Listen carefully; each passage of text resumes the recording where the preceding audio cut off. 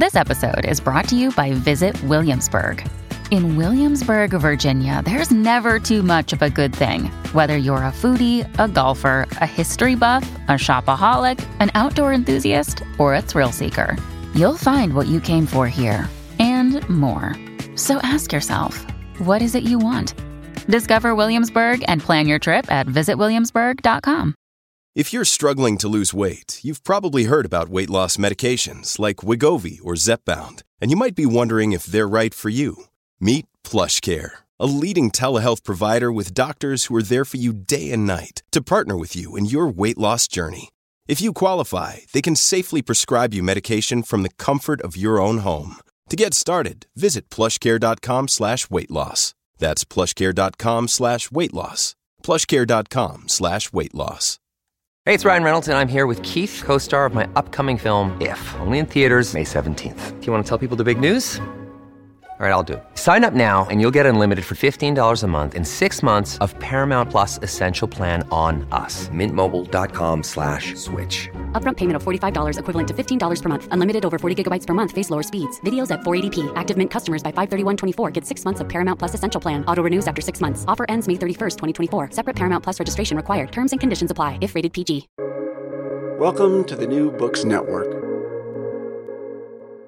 Hello and welcome to New Books in Philosophy, a podcast channel with the New Books Network. I'm Sarah Tyson, Associate Professor of Philosophy at the University of Colorado, Denver. I'm co-host of the channel along with Carrie Figdor, Robert Sleece, and Malcolm Keating. Together, we bring you conversations with philosophers about their new books, drawing from a wide range of areas of contemporary philosophical inquiry.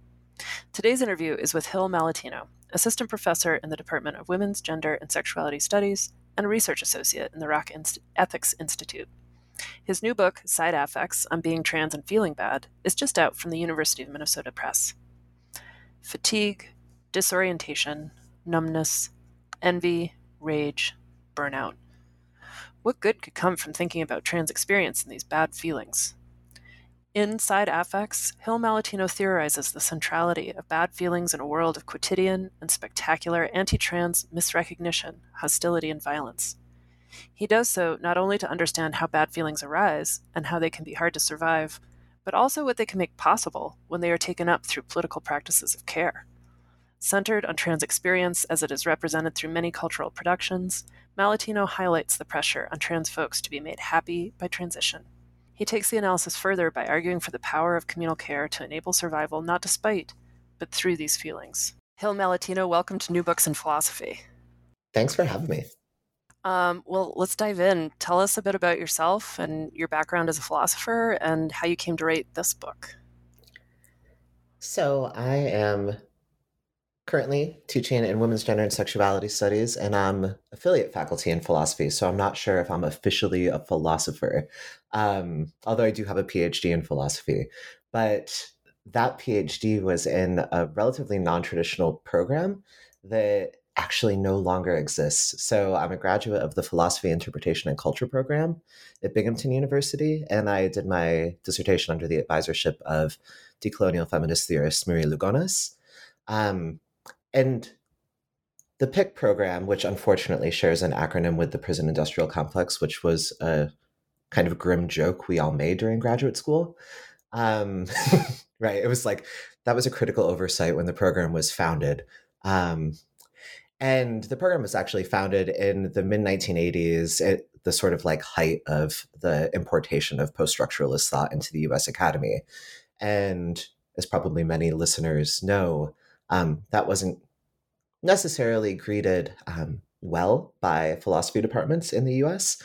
So the program that I'm a graduate of developed in a kind of tension with the more traditional canonical philosophy department at Binghamton in the 1980s, and lasted until the 2010s. I graduated 2010, I believe. I finished my PhD, and I think the program was shut down about 3 years later to sort of mainstream the philosophy programming at the university. And we were told at the time to invest more money in the more traditional philosophy department in order to develop like a 3-2 combined bachelor's and MA that would give people training to be competitive for a law school that at the time I think folks were hoping would begin at Binghamton University, which is the State University of New York. That hasn't yet materialized, but my PhD program is gone. And I mention all of that at length, not to be gossipy, but to say that it was a kind of unique philosophy program and had strengths not just in what we might call continental, even though, of course, that's problematic as if Europe is the only continent, but continental or post-structuralist philosophy, as well as queer theory, decolonial thought, feminist philosophy, those sorts of things. So that's where my training is. And then when I finished my PhD, I had a job teaching in a philosophy department at an HBCU for a short period of time, and actually left to start working in women's gender and sexuality studies departments and programs, because I found them a little bit looser, and I was able to do more of the teaching and research that I really wanted to do in those kinds of positions. But my work, I think, for a long time has been about the nexus of gender, sexuality, and embodiment, with a specific focus on trans and intersex experiences or phenomenologies. And that all began, I think, in a really personal way for me, that had to do with grappling with an intersex diagnosis when I was a teenager, which forced me to ask all sorts of questions about what gender and biological sex were, which meant that I was really into like the history of medicine and feminist philosophy as a teenager. And that kind of like track Amazing. through, Yeah. and led me into the kinds of work that I do now. Yeah. So this, there's the passion of the teenager in it. I mean, that feels sure. like it makes sense given the book. Yeah. Like, which is, really tight philosophy. And also, okay, there's an energy to the book. So I think of very with a lot of happiness as a teenage energy. Like I mean that in a really complimentary way. I know teenagers are always reviled, right? But like it's always what's most insulted that's most powerful. So your introduction makes a lot of space for thinking about trans lives. And one of the things you do is by going through dominant narratives of transition and looking at the way those dominant narratives can actually limit options for how people understand their own experiences. And you say, you have this great way of putting it in the introduction. You describe the book as grounded in the infrapolitical practices, intimacies, and empathies that circulate between and among trans folks. And so would you help us think about why that grounding leads you to theorize negative affects, or how that grounding lets you theorize negative affects? Yeah, that's a great question. I think it's been really important over the arc of my career so far to try to write theory in a really grounded way. And that's in part because of my training in like feminist and decolonial thought, but also just because I think it's important for the purposes of accountability to write from the terrain of your actual life and be critically reflexive about that terrain. And, my actual life is very, very full of trans people, and has been for a very long time. And there was something extremely dissonant over the sort of long arc of this thing that we sometimes call the transgender tipping point, to see more and more mainstream or sort of mainstream representations of trans lives that just didn't really seem to fully resonate with the lives of myself and my friends and the folks that I'm intimate with.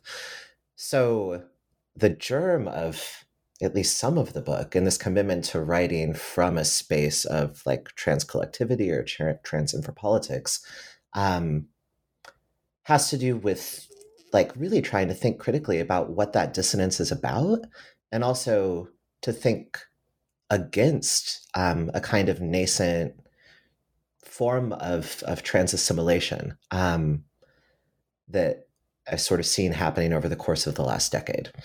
So yeah, that's the beginning of an answer. But the other part of it too was, I think, writing from a space that is attentive to infrapolitical concerns and, what really happens on the ground between and amongst trans folks, is that it allows you to move away from having to constantly grapple with questions of representation, and recognition, and opens up some other space to think about the sort of complicated affective or emotional terrain of trans lives. And I was really keen to do that. And that's in part why I turned to affect theory and affect studies years ago, because it allowed me to sort of get away from conversations that were just heavily focused on questions of representation and recognition. I was kind of sick of them, in other words. Sure. Yeah. Yeah. And this, so you deal with a lot of affects in the book, and the first one that comes up is fatigue, and you look at concepts like lag, interregnum, presence. Your critique of presence, I was like, oh, right. Okay, I need to take that in. Like, I think I spend a lot of time thinking that presence is to the good, and you give some complexity to that. And overall, you link fatigue to temporality. It's not surprising that presence is going to get a critique. The chapter's moored in questions of survival, love, and care. And really this question of how to not wait to live. And it's tied to, I think, what you're talking about, these narratives that are becoming more dominant, that there's sort of, you have to wait for surgery, or you have to wait for some moment where you can start living. And this brings you to T for T, and you explore the idea of T for T through giving the genealogy with Craigslist, and then through transfiction. So will you tell us about why that becomes the concept by which you start to navigate fatigue? Yeah, that's a great, there's a lot in that question. There's so much. I know, I'm like, do the whole chapter for us right now. It's just so powerful because you, like, interregnum, you make it both political and individual experience. Like, you do a lot of work to make sure that everything that is experienced as individuals is also connected to these larger structures, including this deep read of Craigslist. I was like, oh, okay, yeah. I did an interview with my friend Tuck Woodstock, who does the podcast Gender Reveal, and Tuck actually teased me about, and I don't remember if it was during the interview or if it was like behind the scenes, as it were, but Tuck was definitely like, out of all of the things you sort of don't explain in your writing, or you just sort of mention casually and don't unpack, you give us this intense breakdown of the history of Craigslist personals. Like, why was that something you decided you needed to explain at length? And actually, I mean, I would love to say that was part of it, but actually, no, it was just in the initial version of that chapter, which came out, is an essay some years ago. And oh gosh, let me get it right. Where was that essay initially published? Ooh, I don't know. A journal. This is what happens when you've been around a minute. I know. I would have to probably look back at my CV to actually remember where it was published. But anyway, when it was originally published, the editors asked me, for the purpose of longevity, right, in case readers in the future are like, what is Craigslist? What is Craigslist Personals? Oh, wow. To actually give an account of what Craigslist was and what Craigslist Personals were. So anyway, I'm not answering the question, but I have this long detour about Craigslist Personals, in part because the editors asked me to include it. And then I thought, well, if I include it in the initial version of the essay, I should include it in the book. But there was something really interesting about the space of Craigslist Personals, insofar as they had developed T as a category that stood for trans, that was distinct from M or W. So it was this attempt to sort of sequester trans folks, not enable them to be included in the categories of M and W, although, of course, trans people could do that if they chose to, right? If they wanted to be stealth about it, or, we're just like, I do not want to be sequestered in the T category. It also enabled certain chasing behaviors, I think, on the part of folks who wanted to sort of fetishistically have sex with trans folks. But it also produced this space in the personals that was not like M for T or W for T, but T for T.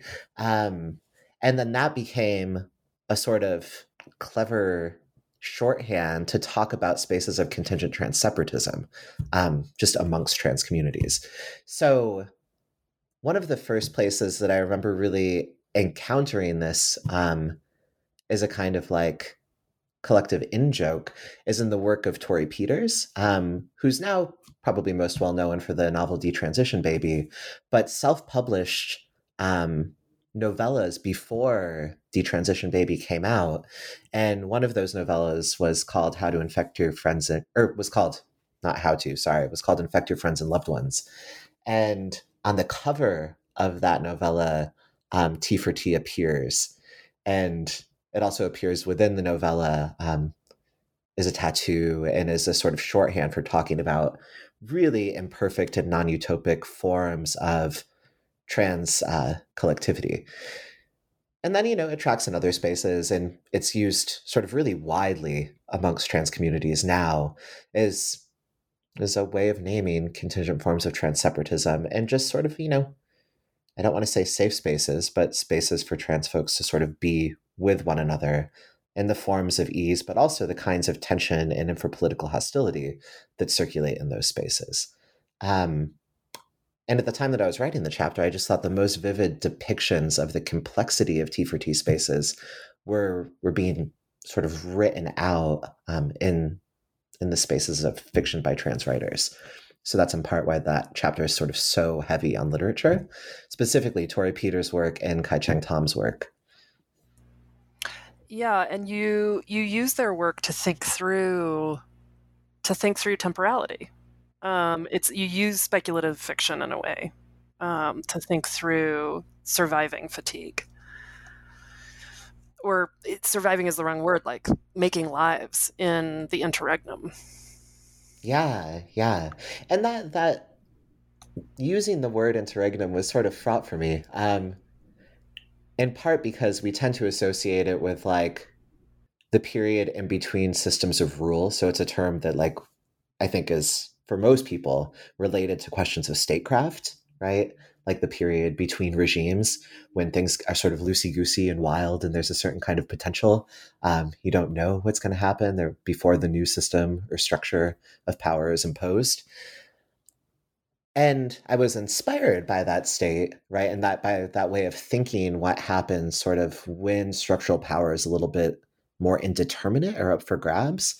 And thought, this like might be a way into thinking the sort of complexity of trans potentiality or the complexity of trans becoming in a way to move away from thinking of transition as like the movement between sort of two poles, right? From one gender to another, that has a telos, a certain endpoint, and a specific temporality to it where you can, and people do talk often about, being pre-transition, mid-transition, and post-transition.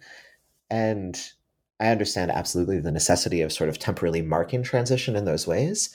But I also thought, I don't know when anybody is really post-transition and when pre-transition starts or stops, like I was like, this is all very fuzzy, temporally speaking. And I've been committed to sort of, I don't know, like an engagement with questions of process ontology for a long time, mostly routed through the work of Deleuze and then some other philosophers of technicity that I don't write about in the book, but that sort of longstanding engagement with questions of process ontology meant that I understand gender as always a kind of becoming, right? And is not teleologically determined by a particular endpoint. And I think you see that in the chapter, in the way that I talk about temporality, and the way that I frame sort of trans experience as happening in interregnum. Yeah, I mean, it was where I began to wonder, or just wondered how your book got titled, because it was on being trans, and the process ontology is forward enough in the book that it's on becoming trans, right? And like, there was a tension, I thought, between the way that you're thinking becoming and the title being on being trans. Yeah. And it, But I yeah, also think that for me, being is always becoming anyway, right? Like when I say being, I mean fair, becoming. fair, totally, yeah. I just you're light on the Deleuze, but it's there, right? Like there's a there's like you can feel the becoming, yeah, and the importance of that for sure. Yeah. Again, meant as a compliment. I'm like, you're like a teenager, and there's Deleuze, and all of these are meant to be saying like the work's really alive and vibrant, and there's a lot there. So, okay, well, to turn to the opposite of alive and vibrant, numbness, withdrawal, disorientation, like they're dangerous and maligned states or feelings. And in many of the points in the book, you are in this chapter, you really do help us think about how they might be imperative, like withdrawing and like sort of being in disorientation might be imperative. Even if dangerous, even if risky, and maybe makes survival possible, even though it also threatens survival. So yeah, will you talk to us about how does numbness in particular? I was interested in because I felt like was it a Torrey Peters story? It was a Casey Plett story. Yeah. Okay, yeah. Just like the sort of numbness making survival possible, even while the character may freeze to death. Mm-hmm. Yeah, so the Casey Plett story that appears in that chapter is a story where the main character, who is trans, does sex work from time to time, is based in Canada, right? Is going out on a call and gets to the house, realizes that the person that they're meeting is likely an egg, right? So like a trans woman who's sort of realizing that they might be a trans woman, and has yet to come out. And this calls up all sorts of issues and past traumas for the central character of the story. So she promptly gets wasted, finishes the call, leaves, loses, sort of finds herself disoriented in this sort of exurb that she finds herself in, and then walks home sort of not dressed for the weather. Can't recognize the house, can't find her way back. Yeah, and can't, I think her phone is dead, so she can't call for a cab, and she just finds herself walking along this sort of semi-rural road in the middle of winter in Canada, hoping somebody picks her up. And of course, because people are, clocking her as trans, it's harder to get a ride. So she really does risk like freezing to death in the cold. And that story, I'm not doing the best job of summarizing that story, but that story was really poignant to me because of the layers of numbness and disorientation that are at work there, and the way that character is rendered with such sort of radical empathy, right? It's totally understandable when you're reading the story how she comes to find herself in the position that she finds herself in. And it raises questions about why is it that it feels very necessary, at least for some trans folks, to numb themselves to get through certain social situations, to get through certain occupational situations, to get through the day sometimes. And that's something that I think I'd been sort of preoccupied with for a really long time. And personally, it has to do with my own history of substance abuse and addiction, and also that of many of the people I love, and the way that has been tied to questions of gender. I think for a lot of us, and writing that chapter was a way of me sort of thinking through that nexus of self-harm, substance abuse, but then also trying to be really gentle about it and think like there are really, really good reasons why I've selectively numbed myself and why so many people I love have done it as well. And I want to dignify that, and not malign that, but I also want to raise questions about that as a long-term strategy for trans survival, right? Because it's a form of survival that also harms us too. Yeah, you're I think incredibly gentle in the chapter in the face of a lot of brutal violence, and what becomes clear, or what's so effective, I think, is the way that you're showing the systematic violence that people are up against, and let's show care for the necessity sometimes of numbness or withdrawal, or just like what disorientation, how it can come upon you suddenly, right? And like not and showing care for people's survival tactics in a world of just like quotidian and then spectacular violence, right? That nobody will stop to pick the character up in sub freezing temperatures. And then, so I just have to say, it's like a really, I think, beautiful treatment of those negative affects in a way they're very hard, right? Especially for anybody who's loved or been somebody who knows about substance abuse, right? Who's had that experience. So then you go on to envy, which was fun. Oh my gosh, it's so good. It's so good. It's like a sin. And like, it's always, people are treated as like not cool enough or like bad because they have envy. And you're like, nope, it's political. And it points us towards injustice. And you talk about trans envy is powerful. So get us there. Like what's the power in envy? Yeah. I mean, I think, so conventionally, right, envy is one of the cardinal sins, one of the big ones. And the big one. One of the big ones. And it's something that we're supposed to really be rigorous about sort of checking ourselves in relationship to, right? Like if you feel envy, what you are supposed to do, regardless really of your faith tradition, I think just culturally, is be like, it is bad to envy. I shouldn't want what other people have. I just have to work for it myself. It's this way that like a secularized Protestant ethic has been so deeply internalized by, I think, so many of us, at least in the US. And there's something about envy that, like, I think that's a totally almost a useless framework for thinking about envy and what's really happening when we experience envy. And I actually turn, and this is something that happens rarely for me, I turn to psychoanalytic literature to think through the operations of envy on a register that is a bit different from the sort of like, secularized form of Protestantism or something.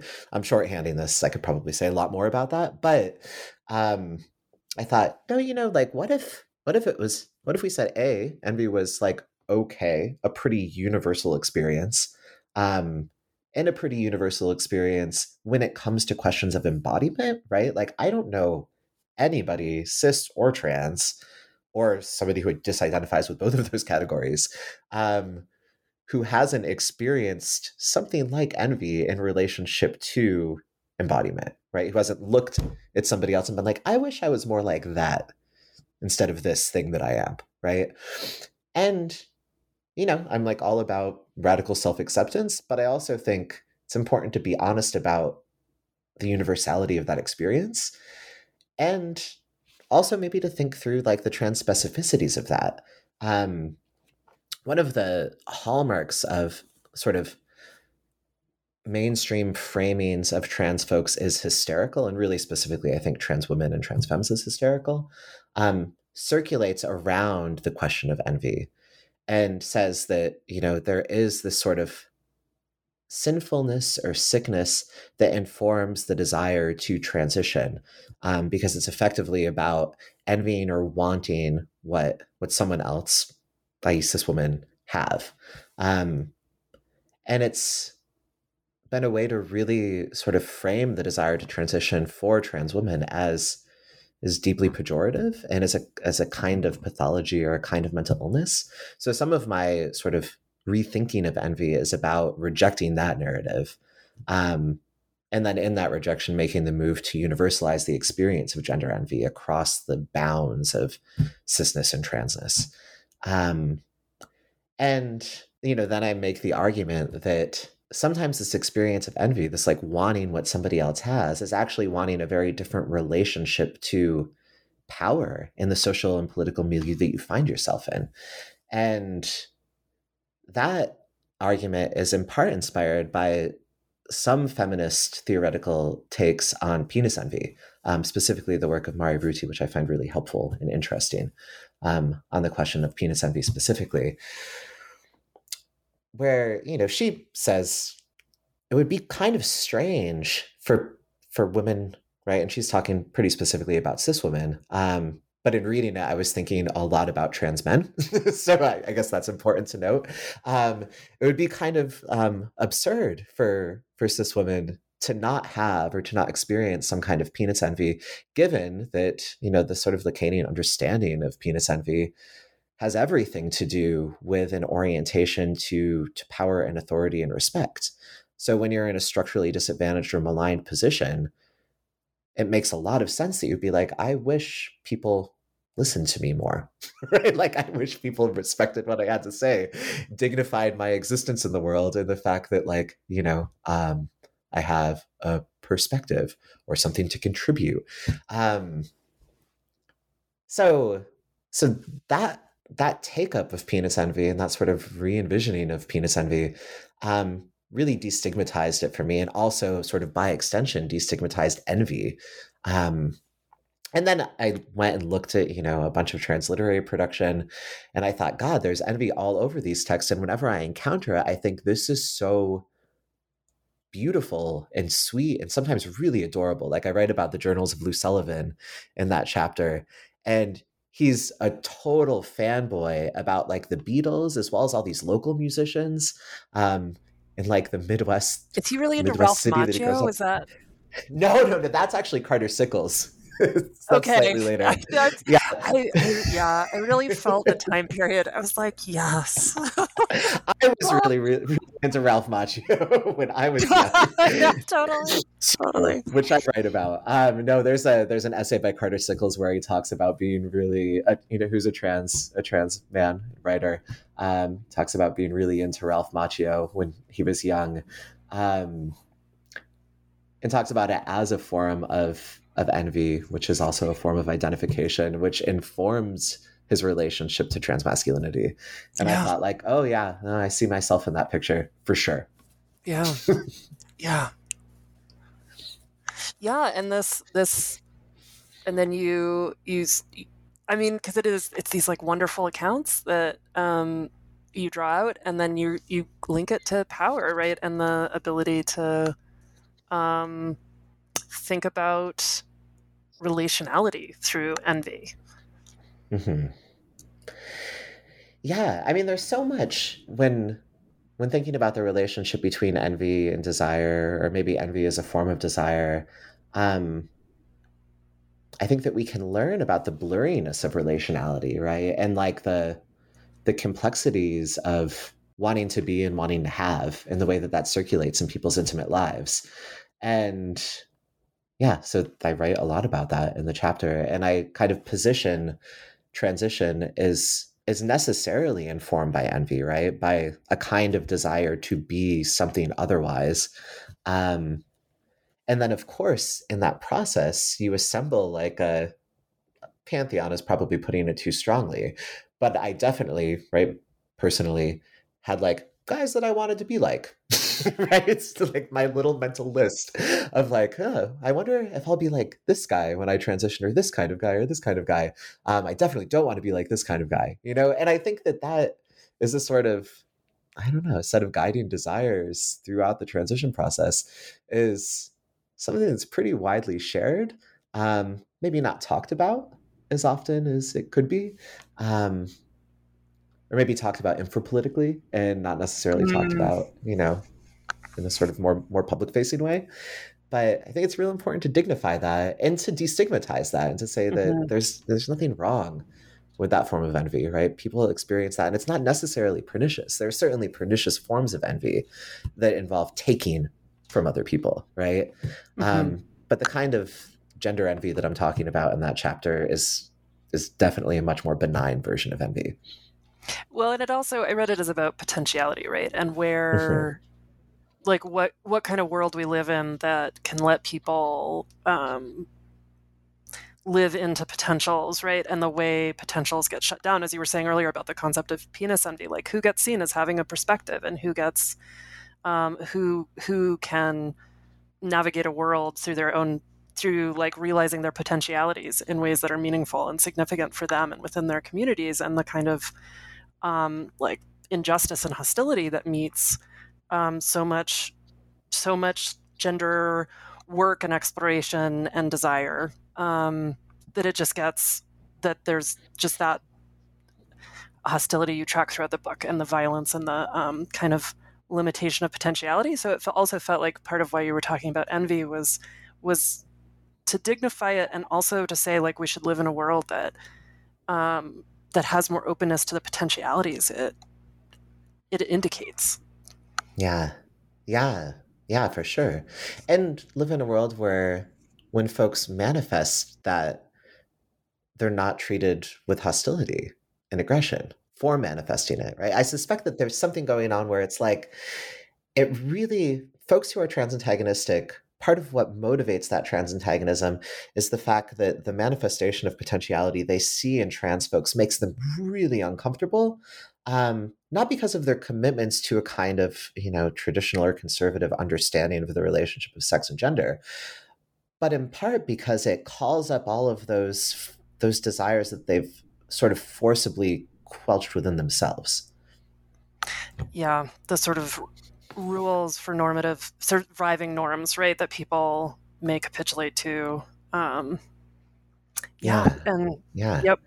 And then just being like, wait, that's a rule that you don't have to follow? Yeah, it's maybe not necessary?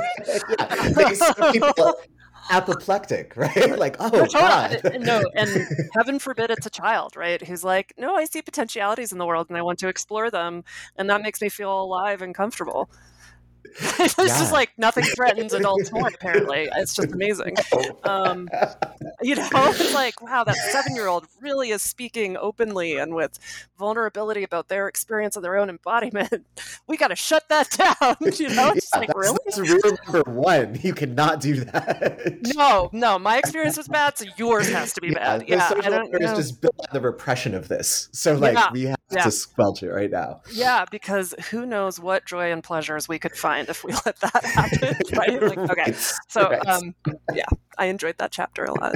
I really enjoyed writing that chapter too. Oh, that's good to hear. Yeah, okay, and then you go on to rage. So the book has a certain rhythm to it, and you go to rage, and you track the way that rage can really can push us towards new worlds, and can also be destructive. And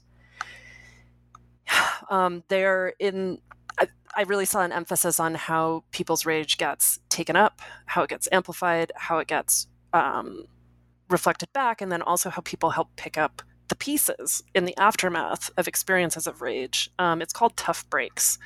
And so how do you use rage, or how do you use the analysis of rage to think through care and infra-political ethics of care, and what do those practices look like?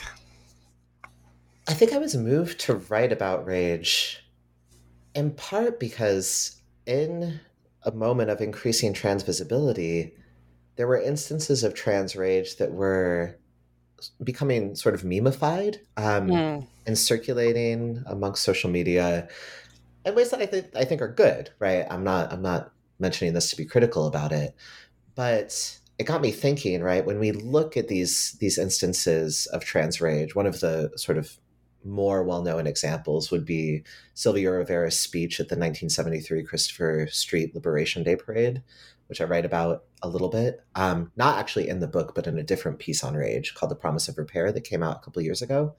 And Signs, I do remember that, the journal this time.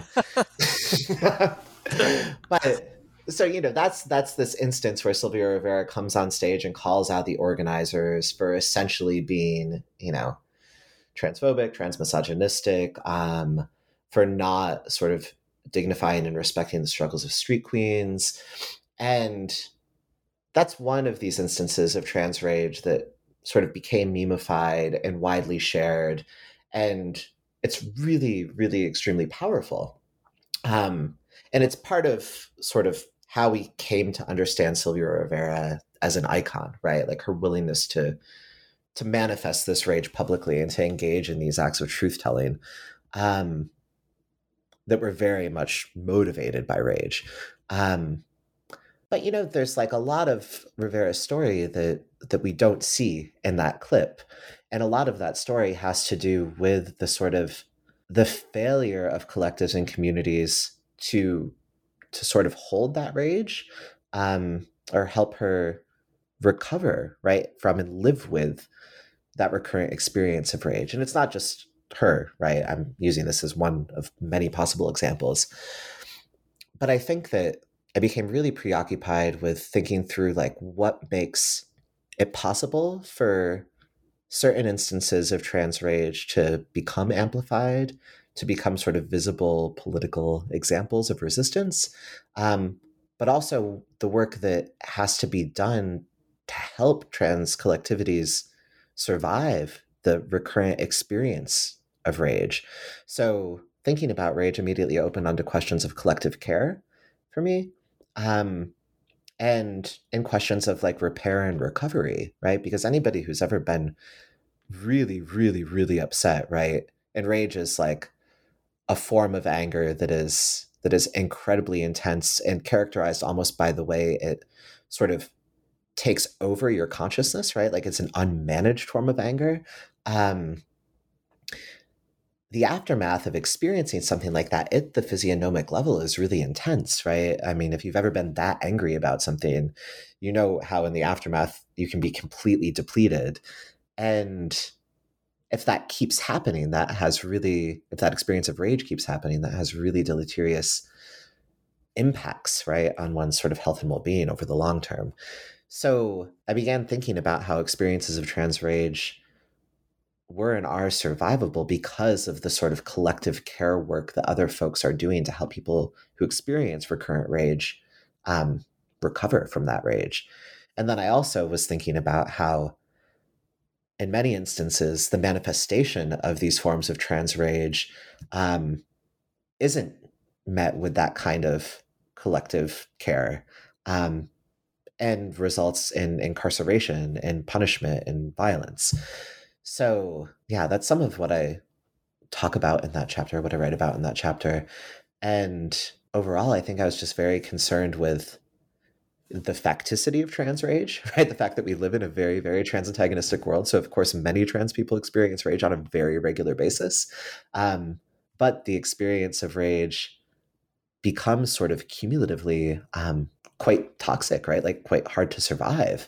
And that has impacts both for the sort of potential of trans political movements and organizing, but also, you know, at the level of the singular being, right? It takes a real significant toll. And I tried to write about that. Yeah, I mean, it just, much like the Envy chapter, you really resist a like personal responsibility narrative, right? Like you link, again, this repeated experience of rage to trans antagonism and the necessity of community to offer care in the face of something that's not changing tomorrow, right? And is also not a personal failing on the part of people experiencing it. And so then you turn to burnout. I'm really glad we're doing a January interview because I feel like this is a time in the life of academics where we're all supposed to be well rested to go back to the new semester, right? And it's like, it's where you realize no rest is possible, right? And like the burnout is real, but you give us a genealogy of burnout, which I found really helpful because it's not just something you can life hack. Like if you go back to where this came from, right? But like all of us are getting emails from institutions right now, like, you know, like new year, like, you know, God, and it's like, oh God, I don't think I can life hack this. Yeah.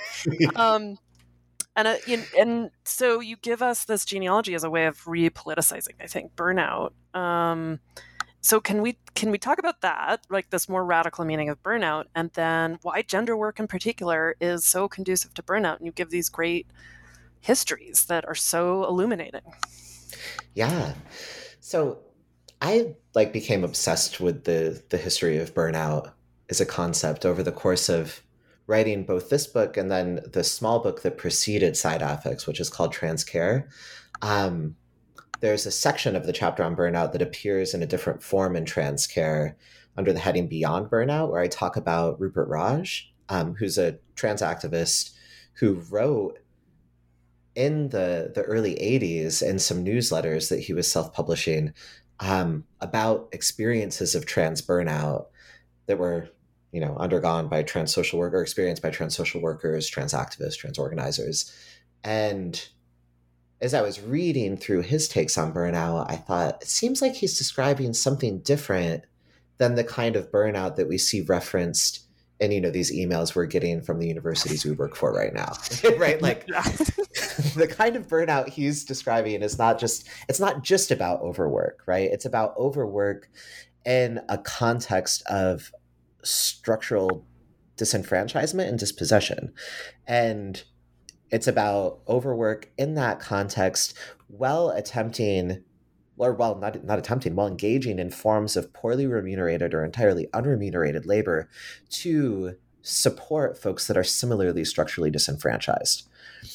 So I was like, that burnout is not the same burnout as the one that's being indexed in the wellness email I'm getting from my university. Or is it, right? Like, is corporate burnout the same thing as the kind of burnout that Rupert Raj is describing? So I started reading a bunch about the history of burnout after I wrote that section initially. And that genealogy of burnout that's inside affects is the sort of result of that research. So what I discovered, thanks to the work of many other folks who, are medical historians and historians of science who've done the sort of legwork of finding out about the genealogy of burnout. I'm thinking specifically of the work of Matthew Hofarth, which I cite, which is really excellent. The term comes from this guy, Herbert Freudenberger, and he is the sort of like main architect of the free clinic movement in the United States, and opened the first two free clinics in the US, one in the East Village in New York City and one in San Francisco at the sort of height of, the hippie counterculture.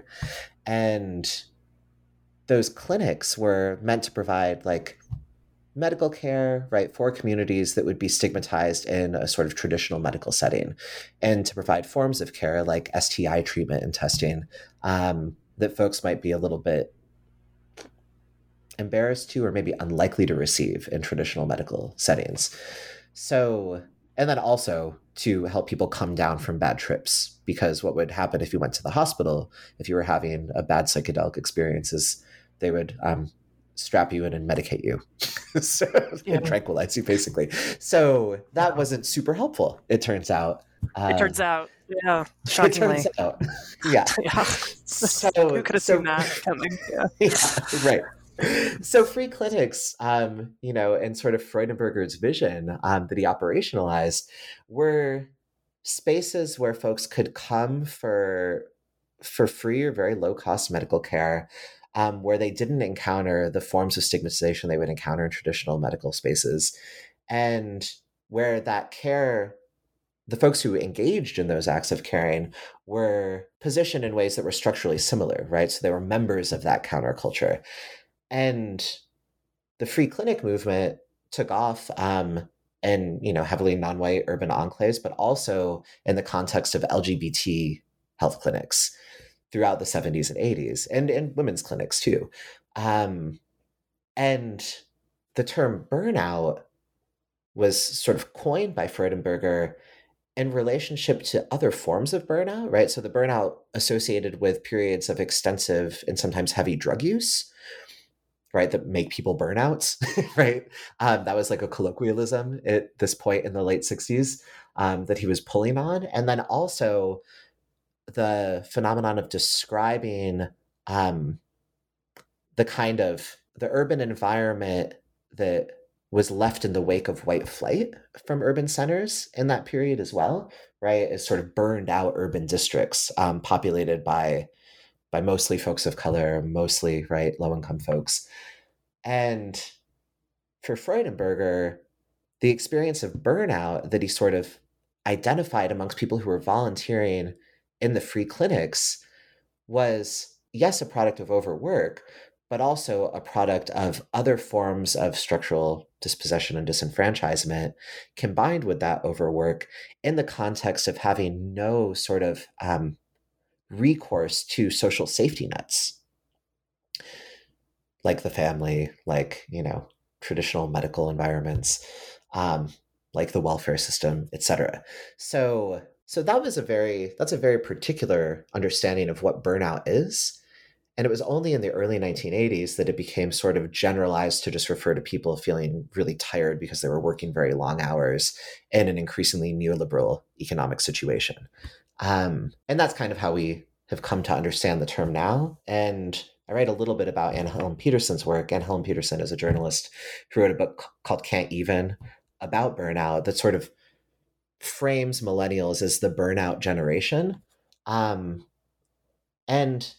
I think that the genealogy of burnout complicates that picture a little bit, because it sort of calls attention to the fact that burnout is specifically a product of intense social dispossession, and then that is, even amongst millennials, not experienced in continuous or similar ways, right?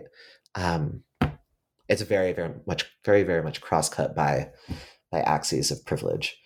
So yeah, I could go on probably all day about this history of burnout, but that's part of why I wanted to sort of look at the roots of the term and then think about how it's sort of specifically relevant for thinking about the forms of what Rupert Raj called voluntary gender labor that trans folks undertake. Because that experience of simultaneous, right, unremunerated or poorly remunerated labor in a context of structural dispossession without recourse to social safety nets, right, seems to describe a lot of the experience of trans folks that I know, and a lot of my own experience. So that's why burnout, I guess. Yeah, and the it seems like utter dependence of sort of medical practitioners on that free labor. In order for them to make a profit. Right. And not just medical practitioners. Yeah. Yeah. I mean, definitely medical practitioners, but also, right, universities. Also, right, like social work settings. I mean, it happens in many, many realms where, for instance, trans folks come in to do trainings to make a Fortune 500 company sort of more superficially trans inclusive, ultimately not transforming the culture, but putting the trainers who do that work in a position of constantly having to handle the sort of unreflexive trans antagonism of huge swaths of people in a way that leads ultimately to extreme burnout for the people who do that kind of work. Yeah, and so this the final chapter is really turning towards how solidarity can be built through tarrying with negative affects. And one of the things you really put under pressure are modes of healing that people have sought out or built that tend towards a sort of like the term of white viscosity. And I cannot now remember the theorist who initially articulates that concept. Yeah, it was Arun Saldana. Okay, yeah. Yeah. And this, so you're both arguing for this tarrying with negative affects and putting under question these forms of healing that can reinforce a sort of white viscosity. So will you talk to us about the importance of tarrying with negative affects and how that can be a sort of resistance to white viscosity? Yeah. It's a complicated chapter. In part because I'm writing about sort of queer and trans take-ups of New Age spirituality pretty specifically. And that's also what Arun Saldana is concerned with in his book, Psychedelic White, where he coins this term white viscosity. He was looking specifically at the circulation of New Age sort of discourse and practices in the context of rave communities in Goa, India, which were predominantly white and Western, right? Even though they took place in party spaces in Goa, India. And of course, I'm not writing about raves, right? But, yeah. But although, is that in the next book? Okay. I'd like to see you write about raves. Yeah. Okay. Good. Okay. We will see. Okay. But, I looked to sort of trans take-ups of New Age spirituality that had circulated really in my youth, right, in my teens and early 20s, that I was very much aware of. And and were some of my first, I don't know, it was like where I encountered first discourses on queer and trans spirituality and healing, from the sort of cumulative impacts of, all of the forms of violence and antagonism that trans folks are subject to. And after reading Saldana's work, I thought, there's something about this trans take-up of New Age spirituality that is extremely white, and it doesn't seem coincidental, right? Or it doesn't seem accidental. And it was also linked to the set of discourses that emerged in the 80s and 90s, that sort of position trans folks as these like harbingers of a new age of like matriarchal gender peace. Right? I don't know, you may be familiar with some of this. But it was very much like a countercultural trans, discourse that I was exposed to recurrently when I was young, and was also like interested in, but a little skeptical of too, because I wasn't sure quite what was going on there. And I think what I saw over the course of the last decade or so is a real sort of explosion of take up of different forms of healing practice or spiritual practice. Some explicitly New Age and some not quite explicitly New Age amongst queer and trans communities. And in many instances, I thought, okay, well, they're replicating the same kind of troubling forms of like exclusionary whiteness that inform some of these older versions that I'd already been critical of. And I found that troubling because on the one hand, I think, thinking about healing and practicing healing is imperative, right? And is a collective project. But on the other hand, the spaces that I look to where this was being intentionally framed as specifically queer and trans tended to be overwhelmingly white, and produce what Aaron Saldana calls white viscosity, which is the sort of tendency of white bodies to stick together to one another. So it's not deliberately exclusionary, but ends up being exclusionary by virtue of that viscosity. And a lot of our current rhetoric around like self-transformation and healing engages in that white viscosity. And it's not just trans people, it's not just queer people, right? I mean, if you look at like the popularity of something like Burning Man, you see it there too, or any of these other transformational festivals that have whole sort of countercultures that have sprung up around them. Yeah, so I'm not being necessarily super clear about the trajectory of that chapter, but in part it's because this is still like an open question for me. I'm really interested in queer and trans practices of healing, and also interested in how they cannot reproduce those forms of racial exclusion, how they can actually operate in a kind of coalition or solidarity with other movements, while still doing justice to the specificity of certain kinds of trans experience. And it really struck me that it was by not thinking that negative affects can just be cured, right? That it's like, oh, you have a really good time, doing some activity, and now you're cured, because the situation of injustice endures, right? Like it may be imperative, like you may do things that are imperative for you, but that doesn't change the situation of injustice that is intersectional, right? And does need to be navigated intersectionally. And it seems like you just give us so much to work with on the grounds of negative affects, on not having to fix them, even as they may need address to be survivable. Yeah.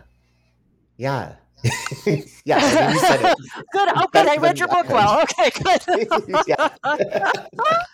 Well, so absolutely. Okay. Well, so are raves next, or what are you working on next? No, so actually, Mackenzie Bork has a book on raving coming out. So I would, if you're interested in raves, I would direct you there. Okay. And yeah, what's next for me? I mean, I'm working on a bunch of small projects right now. I'm writing a response to Marika Sephora's book, Viral Cultures. I'm just looking at my desk. I wanted to make sure I got the subtitle right. Activist Archiving in the Age of AIDS. There's going to be a special dossier on that book that's coming out probably next year.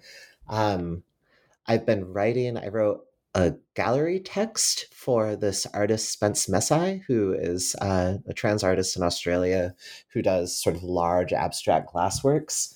And I'm beginning a bigger project on questions of trans technicity and genealogies of trans technicity right now, but it's in its early phases. So I'm not entirely sure where that's going, but it's picking up some threads of work that I put up probably 5 or 6 years ago around biohacking, and also writing back to contemporary trans antagonistic discourses that have a really sort of odd and very sort of staid understanding of human ontology, right? Which I guess goes back to my longer preoccupation with process ontology. So I'm trying to think through that nexus in a way that sort of takes aim at the real like philosophical and political incoherences of contemporary forms of trans antagonism. That on the one hand sort of critique trans subjects for suffering from a kind of like false consciousness about the promises of technology, while at the same time forwarding an understanding of biological sex difference that even the biologists understand is wrong. So yeah, I don't know. Yeah. No, it sounds rich. Well, I look forward to seeing what you do with that. And thank you so much for our conversation today. Yeah, thank you so much for having me.